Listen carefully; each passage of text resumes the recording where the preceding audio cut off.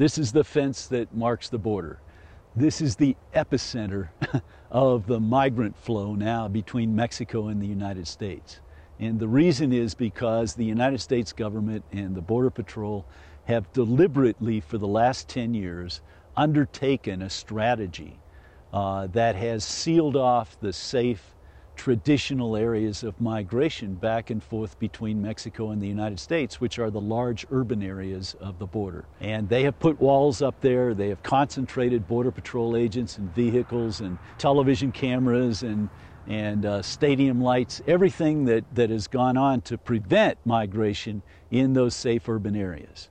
And what has happened is that they have rechanneled the flow of migrants into the most isolated and hazardous areas of the desert.